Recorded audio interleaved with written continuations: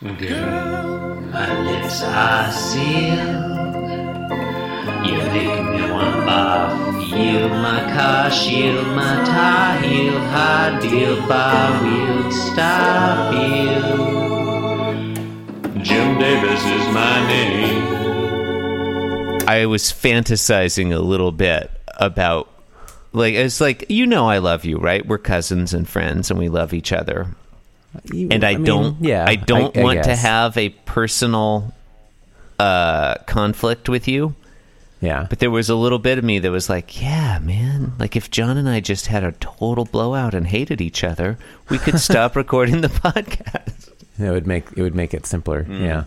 Anyway, you're listening to Beam If Jim. only. Yeah. You're listening to Beam Jim Davis. Aw. We've seen the last it's a disappointed sound. We have the podcast that disappoints you. My name is Christopher Winter, and I am Jim Davis. My name is Jonathan Gibson, and I am Jim Davis. Jonathan, today is Monday, October 31st, the ultimate day of October, 1983. Today we're reading the 1961st ever Garfield strip. What happens in it? Who knows? Oh. All right, got to look at the spreadsheet. Again, it's been 7.5 years not loading, folks, since we last recorded the show. It's probably... do we even have the link to the spreadsheet anymore? Hello, Chris. Today's episode. John is a bad cook today, but not always. Huh. Okay. Huh. Oh, I just looked at... There's a... listeners alert. Content warning. There's a visual punchline in panel 3. If you don't like to hear us describe a visual punchline... Alert. Don't listen to this one. Incoming.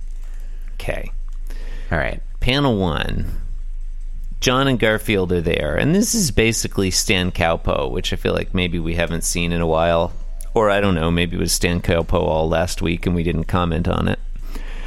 Or we commented on it and I've forgotten. It doesn't matter. Certainly one of the three. Yeah. It seems like those are probably the only three options. Yeah. So John and Garfield are there. And John is handing with his left hand Garfield a bowl of some kind of liquid. It's chicken soup.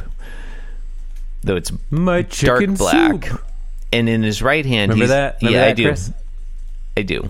In his right hand, he's holding a massive ladle, and he's doing a weird, like, overhand hold that I feel would make it functionally impossible for him to ladle soup into this bowl.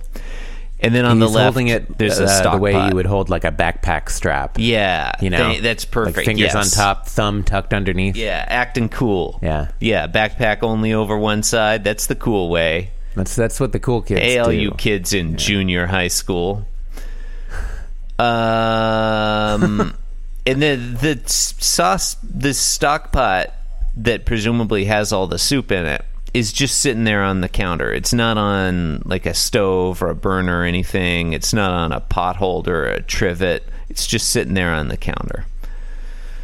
And John is saying, "Here's some chicken soup, Garfield." This is a classic opening gambit where Jim Davis just lays lays the situation there on the table for you. Here's the scenario. John Arbuckle is handing Garfield a bowl of chicken soup. Garfield looks on. Garfield's sort of already kind of leaning back away from the bowl a little bit. One thing I would have liked to have seen here would be some like steam lines coming off of the soup. Oh, that would have been... And maybe it's just not that great. hot. That's certainly possible. God, but now that you say that, I'm really wishing I saw those steam lines. Really hankering for some steam lines. Maybe even like a little drippy drop coming off the ladle. Yeah. It's hard to make to have the ladle not drippy drop. That'd be great. In panel 2, Garfield extends his right forearm, to like push the bowl of soup back. He's making contact with the soup, and he's thinking, no thanks. Full contact. Yeah, full contact. This is like a football move. Look, if you follow the game of football, or as it's sometimes known, gridiron or American soccer, is like the move they do when you're holding the football, which is also called a pigskin. You're holding it in one arm, and your other arm is extended to push other players away from you, so you can advance the pigskin down the field. Yeah. John, would you like me to go over the rules to American football right now? I can explain the goal them of American football is to move the pigskin from one end of the field to the other through a progressively more complex and inscrutable a series of clues. You have to solve a series of clues, each more devilish than the last.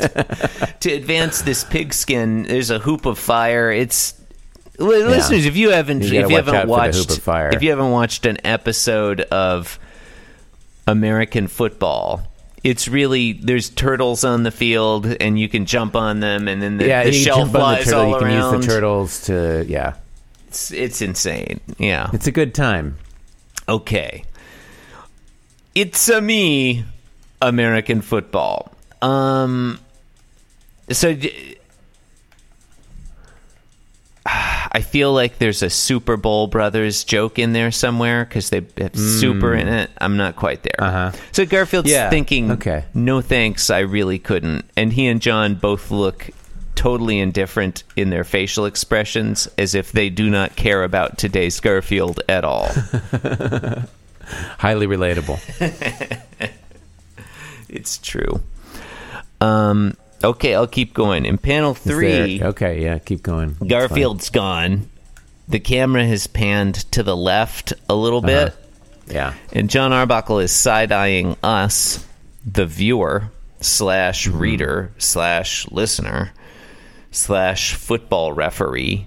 That's us. I don't know if football has umpires or referees, John, but there's some kind of officiant, I think. No one knows. It's maybe they just call it the officiant.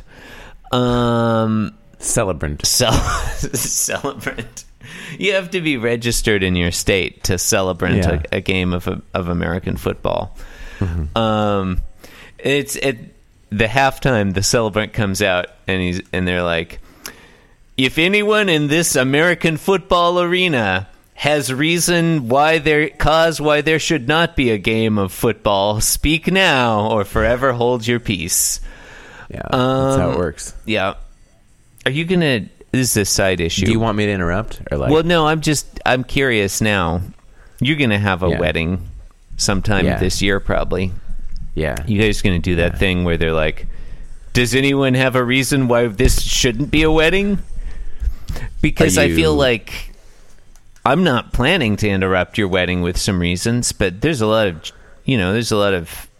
jokesters in our family. I would hesitate to give them that. I would be a little worried about that. Yeah, it's definitely a writing prompt. I don't know if I want to give to anyone in our family.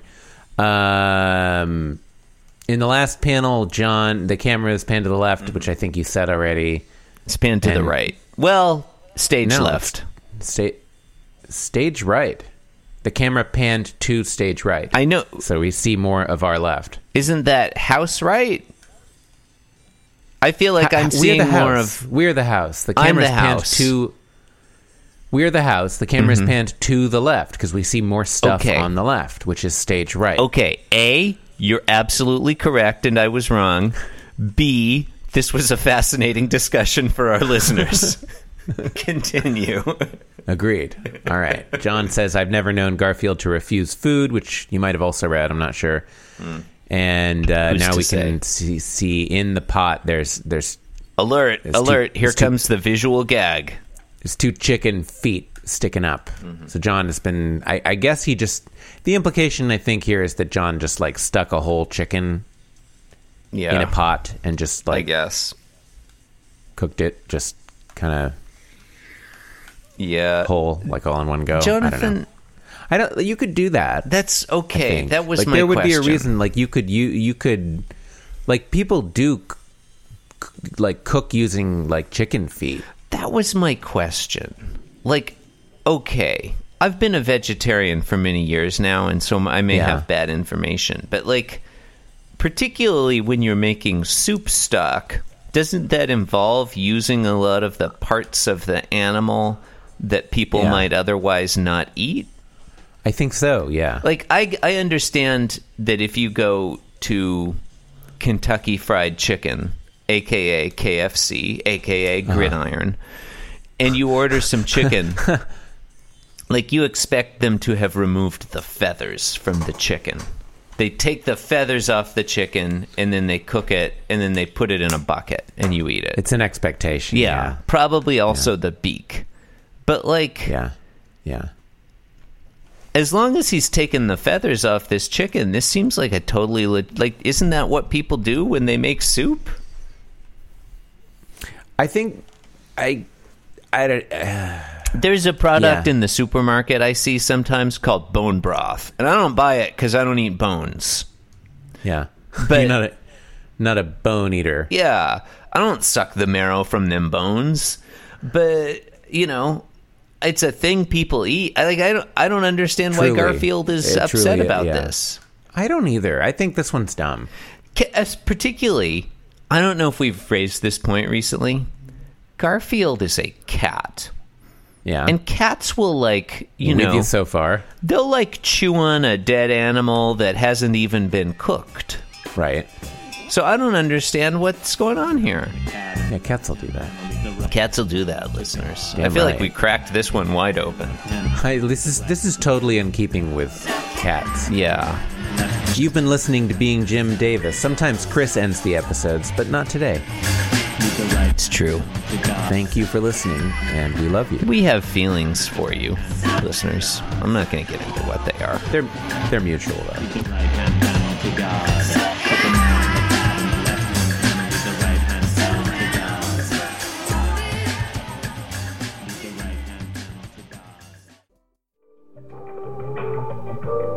This podcast was brought to you by the Pitch Drop Podcast Network.